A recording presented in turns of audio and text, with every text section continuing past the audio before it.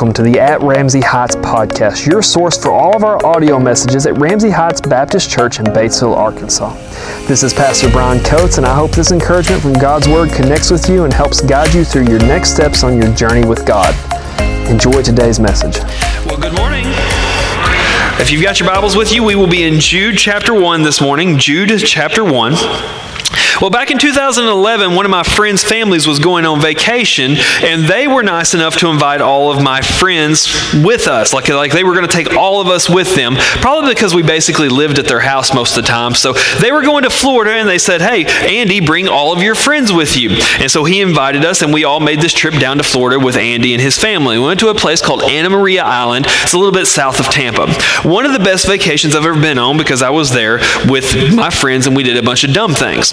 One of the dumb things we did is we were there for nearly 2 weeks, and towards the end of the time, it was going to be a stormy day. Now, stormy is not what you want in Florida. When you go to Florida for sand, salt water, and sunshine. But this day, a storm was blowing in, like a typical summer thunderstorm, not a hurricane or anything like that. And we got the bright idea, well, we're at the beach. Let's go to the beach anyway. Mistake number one. So we went out to this place, and when we got there, we saw that we were the only people on the entire beach. Now, to a normal person would think, there's a reason nobody else is here today. I'm not normal. I thought to myself, I'm the smartest person in Florida. I'm the only one that thought about coming down here. And as the storm was moving in, the waves were growing bigger, and I told my buddies, we've got to get in. We've got to go out and play with these waves. We were doing some body surfing and stuff like that. Now, when I say the waves are getting bigger, usually when you stand at the ocean and, the waves are coming in, if you stand about ankle deep in the water, the waves are about knee high. If I stood ankle deep in the water this day, the waves hit me smack dab in the face. So these were huge waves. And so they'd come and you'd try to put your shoulder into it, and they would just knock you over. Now, we did that about 4 or 5 times before I realized this is not fun. This hurts. We're not very smart. And so we got out of the water. But what I learned that day is that you don't mess with force and power that is greater than you. If you mess with things that are greater than you, stronger than you, eventually those things will completely overwhelm you. Now, why do I bring that up? If you've been with us, we've been in a series called Jude the past several weeks, what we're calling Contend. And the reason for that is Jude is giving us this direction to contend against false teachers and false teachings that sometimes come out of people who call themselves Christians. To contend against things like people teaching that your salvation is based on your works. You've got to be good enough for God. The Bible tells us, and Jude tells us, to reject that. We reject things like prosperity gospel that tells us that God is here to give us health, wealth, and something else. Anyway, I forgot. We contend against sloppy grace, which says, hey, God is okay with whatever sin you want to find yourself in. He's always going to forgive you, so just sin away. The Bible tells us to contend against those things, which means keep those teachings out of us. Don't let those become a part of our belief system because they lead us to death and destruction. Jude gives us 3 different things that he tells us, 3 tools to contend against false teaching. The first one we talked about 2 weeks ago is remember condemnation. The teachers who come into a church and they teach and they preach these things, they are not followers of Christ. They are working for themselves, and there will be a punishment for that, and you don't want to be involved in what their future is. Secondly, last week we looked at Jude give us a profile of what a false teacher looks like. That false teachers will be after power and money and ways, and he gives us a way to identify them by their tactics, which is flattery and lies. Today, what Jude is going to tell us is to focus on our faith. Build a stronger faith, and the power and the force of that faith will be able to overwhelm lies. See, if you want to defeat lies, if you want to defeat false teachings, falsehoods, you overwhelm them with truth, just like the waves of that ocean. There's no competition between that type of power and something as insignificant as me. And when our faith is where it's supposed to be, when we have grown in Christ, when we continue to grow in Christ, what that creates in us is a strength and a power and a force of faith that will overwhelm lies when they come to us. Read with me if you've got your Bibles. We're going to read verses 20 and 21 in Jude. It says, "But you, beloved, building yourself up on your most holy faith, praying in the Holy Spirit, keep yourselves in the love of God, looking for the mercy of our Lord Jesus Christ unto eternal life. Keep your Bibles open. We're going to come back there. So Jude is now giving us a comparison. He begins this little part of the passage with but, which means he's going to compare to what we learned last week. Now, last week, Jude gave us this profile of a false teacher. This is what a false teacher wants. This is how a false teacher gives it. And then he immediately says, okay, now that we've talked about them and the way that they live and what they chase, you, on the other hand, in contrast, you do not act like them. And he gives us an instruction here. Keep yourself in the love of God. So what that tells me, Jude is saying, is that we have two different paths that we can take. We can go the way of false teachings, and we can chase after health, wealth, and fame. Fame was the third one. Health, wealth, and fame. We can find ourselves in dead religion that is all about traditions and doing the right things. We can find ourselves in a faith that is excusable sin, or we can keep ourselves in the love of God. We choose one of those two things. So our first take-home truth this morning is we fight false teaching by keeping ourselves in the love of God. Now, this gives us some questions. What does that mean? Because that sounds really weird. If you spend much time in church, you're like, that doesn't track right with me. That doesn't quite sound right. Like I have to keep myself in God's love. I have to keep myself there. I have some kind of responsibility. Does that mean it's my responsibility to make God love me? Does that mean that if I fail to keep myself in God's love, does that mean I can lose my salvation? Is this preaching that if we don't do enough right things that we lose our salvation? Do we have to make ourselves lovable enough that God would want to be around us? Now, when you have questions on a scripture, I want you to remember this. When you come across a scripture and you're not really sure what it means, you always identify the truth of a scripture that is hard by looking to easier to understand passages. Our Bible never contradicts itself. It's never going to say one thing here and say the opposite here. So if you come upon something that you don't understand or doesn't make sense, or you have questions about what it says, you look to easier passages to understand, and then you use that to create your understanding of this new passage. So for example, if I have a question about this, does this mean I can lose my salvation? Does it mean that God will quit loving me if I don't act right? Does it mean that I have to make myself lovable for God? I go to an easier to understand passage that's a little bit more clear. Something like Romans 8:35 through 39. Where it says this, "For I am persuaded that neither death, nor life, nor angels, nor principalities, nor powers, nor things present, nor things to come, nor height, nor depth, nor any order created thing shall be able to separate us from the love of God, which is in Jesus Christ." If you look at Jude, he began this passage in verses 1 and 2. He began talking about how Jesus Christ is the one who preserves us in our salvation, not our own actions. We can look at other scriptures like John 3:16 says, "For God so loved the world that he gave his only begotten Son." The world did nothing to understand that. That's clarified in Romans 5:8 that says, "While we were yet sinners, God loved us." See, what this is saying is that God's love is not our responsibility. We don't have to earn it. We don't have to go for it. God's love is not a reflection of how lovable you are. God's love is a reflection of his ability to love the unlovable. That's what we come here and celebrate, is that I'm unlovable, yet God loved me anyway. Listen, maybe today you need to hear one thing, because I struggle with this too. Sometimes I think, God's got to be done with me. Surely God can't really actually love me. I mean, he tolerates me. Listen, God loves you with a passion so deep, you will never, with your human mind, be able to understand it this side of heaven. He desperately loves you, and nothing changes about his passion and his love for you. God loves everybody. The Bible tells us that he loves the world. He loves us all. Even someone who is unsaved is loved. God hates our sin, but he loves us. But what happens, and what this passage is talking about, is while God loves us, sometimes we don't experience the benefits of his love.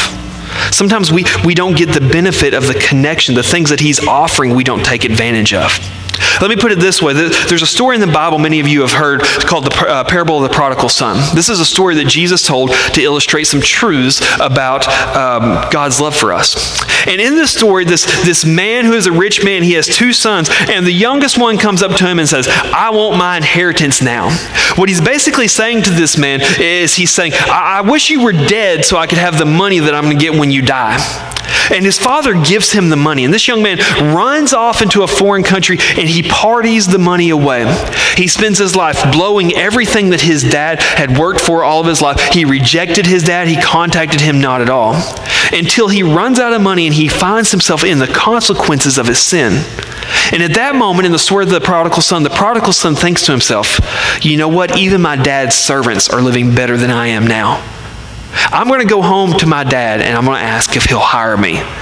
There's no way he could ever love me again. There's no way I could be his son again, but I can be his servant. And so as he's coming home and he's practicing this speech about what he's going to say to his dad about how he sinned and he just wants a job, while he was still a long way off, the father sees the son. And the father doesn't stand there and goes, I knew he'd be back. The father doesn't sit here and say, you used to be my son, but you messed up too much to be my son anymore. The father runs to him and grabs him and he hugs him. And before the son can say anything, he's like, hey, here's a gold ring. Put this on your hand. Take my best jacket. This is for you. Guys, kill a cow. We're fixing to have a party. See, the point of the parable of the prodigal son is the son was never unloved. His dad's love was still there for him. But the son put himself in a position where he wasn't connected to his dad's love and he wasn't receiving the benefits of his dad's love. See, love from God is not conditioned on our actions. So if this verse isn't talking about earning love, then what is it talking about? This verse is talking about what I would call a spiritual location or a spiritual condition. God's love is available for us all of the time, but sometimes we don't live in a way where we are experiencing his love and the benefits of his love. It's a little bit like this. I've got, this is the lamp from our living room here. This lamp is designed and created and has the capacity to produce light if you will just turn it on. But it's not working. Why is that? It's unplugged. Y'all are smarter than you look, okay? I was wondering if y'all are awake this morning. It's not plugged in.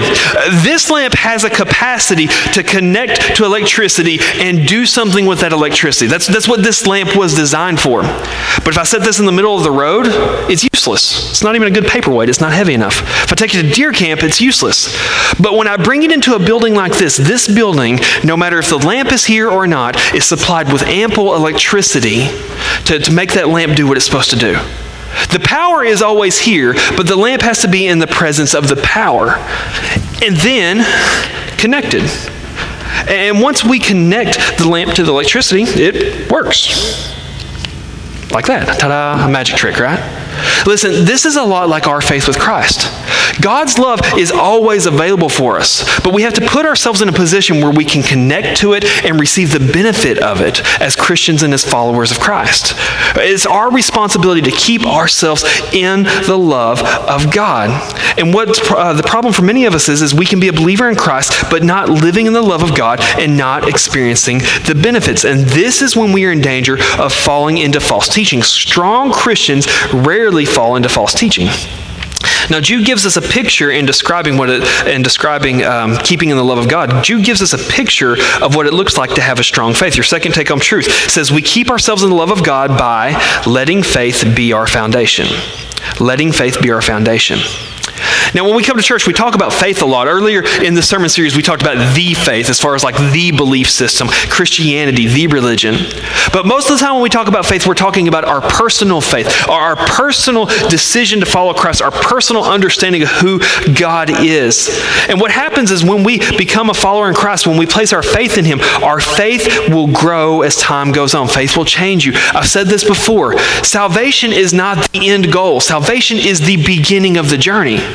When you place your faith in Christ, you should continually from that moment until the moment you die be growing closer and closer towards holiness and perfection and closer towards God. And what Jude says here, he says, build yourself up on your most holy faith. What he's saying is make your faith the foundation of your life.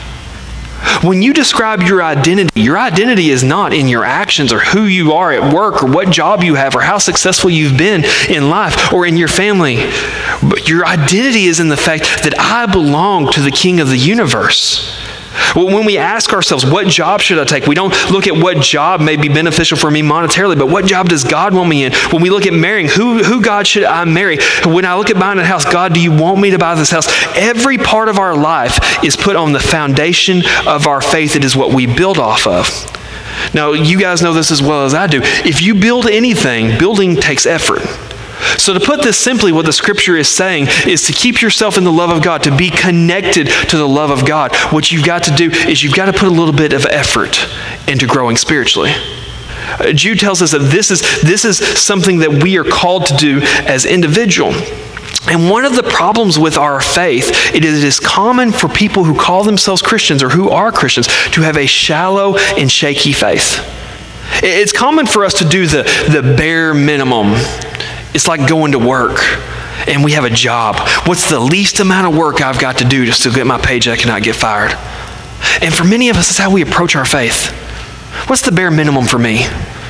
What do I have to do to be a good Christian? Have a vague belief in a person named Jesus. I attend church, when it's convenient.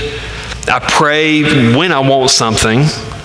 And for many of us, that is the extent of our Christian faith, and that makes us an easy target for false teachings because we never grow. Let me just say this. If your faith today, if your faith is just like, hey, I want to go to church just enough and I want to know just enough of Jesus so that when I die, God gives me a cloud and a harp, you're missing out on 99% of what God is doing. God's goal was not just for you to go to heaven. God's goal was for us to connect to Him and to know Him, to be known and to know who He is. See, Christianity is a constant pursuit of God. When faith becomes the core of our life, it's a benefit to us because Christ is restoring what He originally made to be good and we broke. And as we pursue God, our faith builds up. It's like a seed for a tree. I don't know if you guys have this problem. I have like leaves in my yard that never get raked or burnt. Anyway, they're off in the corner. They're off there. And what happens is every year the trees will drop like seedlings or acorns, whatever they drop, and things will begin to grow out of the leaves and out of the mulch and out of that one place that just never quite gets like mowed very good. And if I go over there, I'll have these little small trees that are like this. Those trees exist. They begin to grow. They've been planted. They're alive. But they're very easy to tear up. I very routinely go to the garden and I start pulling up these little leafy things. But if you let that thing go for just a little while and you begin to nurture it, you begin to let it grow, it won't take long until that little whatever that is grows into a sapling. And it has a strength that you can no longer cut it down with a weed eater or pull it up or run over it with a lawnmower. And if you let that thing continue to be nurtured for decades, it will create an unmovable tree. And that's the way our faith is. Our faith is like a seed. It's planted within us and it should continue to grow. It should continue to get stronger as time goes on. It should continue to become something that keeps us rooted and builds a strength that is unshakable. And that's what God is calling us to. See, faith is meant to be nourished like a seed. As we learn about God, we grow. Secondly, one of the ways that we keep ourselves in love with God is conversation with God. That's point B on your take-home truths. See, prayer is important for a Christian. Let me take that back. Prayer is essential for a Christian. If you want to follow God, you must have a prayer life. But more than essential, prayer is awesome. Have you ever thought about this? When you pray, the creator of the world turns his face to you and listens to what you're saying. That's amazing. Like I think that sometimes like oh yeah, we're talking to God. We kind of overlook that. That's amazing. God himself, who created the world, wants to hear the problems that you had at work today. God knows you and he wants to communicate to you. It's amazing. It's like this. If you guys know I'm a big Razorback fan. If I had Sam Pittman's phone number, you would know about it every Sunday morning. You know why? Be like, so I called Sam Pittman this week. I called Sam Pittman and I asked him what's going on with the recruiting and I asked him how the team looks today. How's KJ looking this week? I called him back after that game we lost and told him, you're going to have to do something different at QB2 because that wasn't working for us. And I would call him all the time and I would be so excited to have a conversation with the head hog. And listen, on the cosmic scale of comparing a football coach to God, is nothing. I can't even illustrate how much of a not comparison that is. Because we get to talk to the creator of the universe, and he wants to hear from us. Not only that, he demands to hear from us multiple times a day. So we communicate with God, and as we communicate with God, we grow and we keep ourselves connected to him, and we keep ourselves in the love of God. Now, it's interesting the way that Jude writes this here. He says that when you pray in the Holy Spirit. Communicate with God in the Holy Spirit. That means that a true prayer is not like the nightly prayers that we say, keep my soul, Lord, all that stuff. It's not chanting. It's not reading things out of a book. It's not just bowing our heads and assuming a posture. True prayer is a two-way communication. Here's the thing about prayer with the God of the universe. We treat prayer like it's a voicemail. Like we're going to, call God and leave him a voicemail and tell him what we want. Dear God, it's Brian again. Hey, I got a cold and I'm miserable. Could you fix that? Thanks. Have a great day. End of message. That's the way we treat prayer. But prayer was never meant to be voicemail. Prayer is a two-way communication. Jude says to pray in the Holy Spirit. What that means is the Holy Spirit is God. God exists in three persons.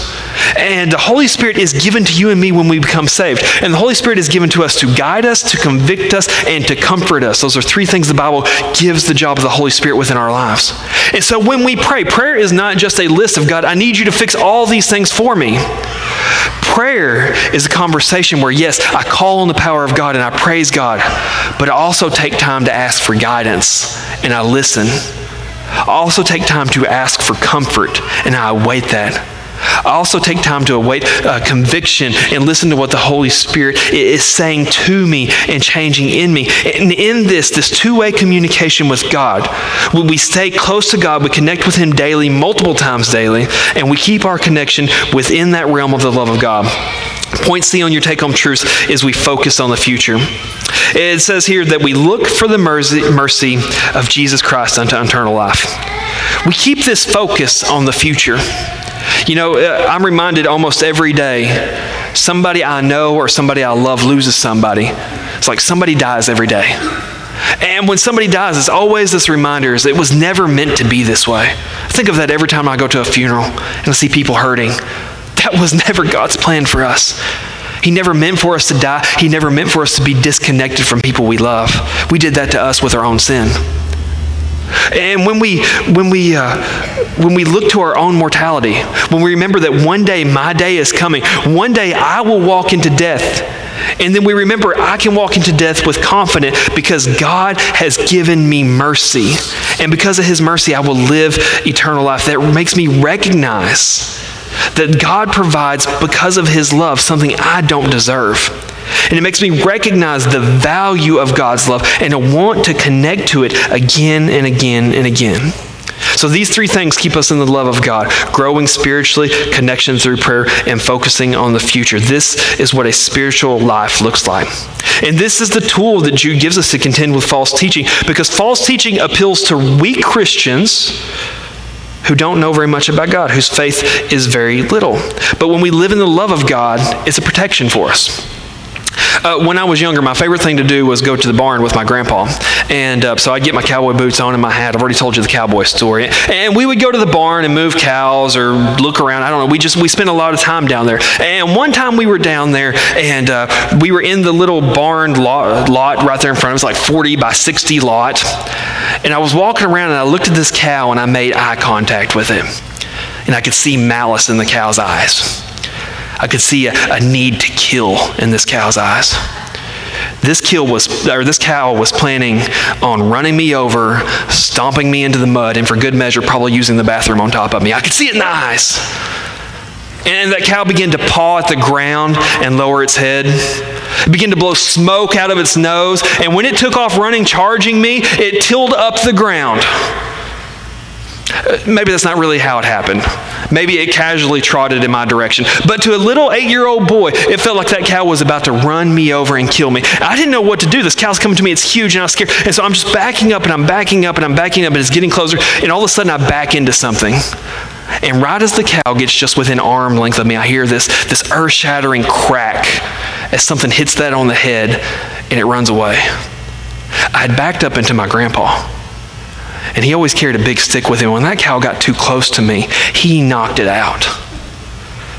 Listen, I was protected that day. I was safe from danger because I backed into the protection of something more powerful and stronger than me. And that's what the love of God is for us. When we're continually connected to the love of God, what we're doing is we're putting ourselves in a position of a power that is greater than ourselves. And we're connecting to it and getting the benefits of that all of our life. So how do you defeat lies? You overwhelm lies with the truth that you get from a strong faith in God. Now, up to this point, Jude has given us a personal responsibility. How do you keep yourself in the love of God? But what you're going to see as Jude continues is he's going to give us a communal responsibility. Read with me verses 22 through 23. It says, "And on some have compassion, making a distinction, but others save with fear, pulling them out of the fire, hating even the garment defiled by the flesh." Your third take-home truth, number 3, is we contend with false teachers individually and in community. Now, this is another place where Scripture assumes that we are in community. There are certain things that Scripture assumes about us as followers of Christ because that's just the things that followers of Christ do.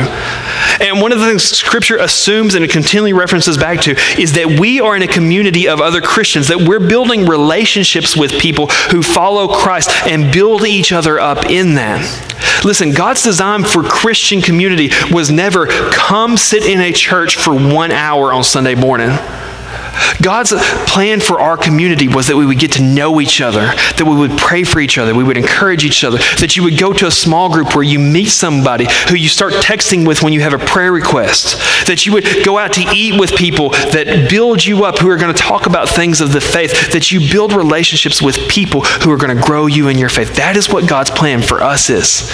That's what we do here as a church, is we come together not just to hear somebody teach, but we come together to meet each other and grow with each other. And in this text, what Jude is saying is we have a responsibility for each other. I have a responsibility for you, not because I'm a pastor, but because I'm a Christian.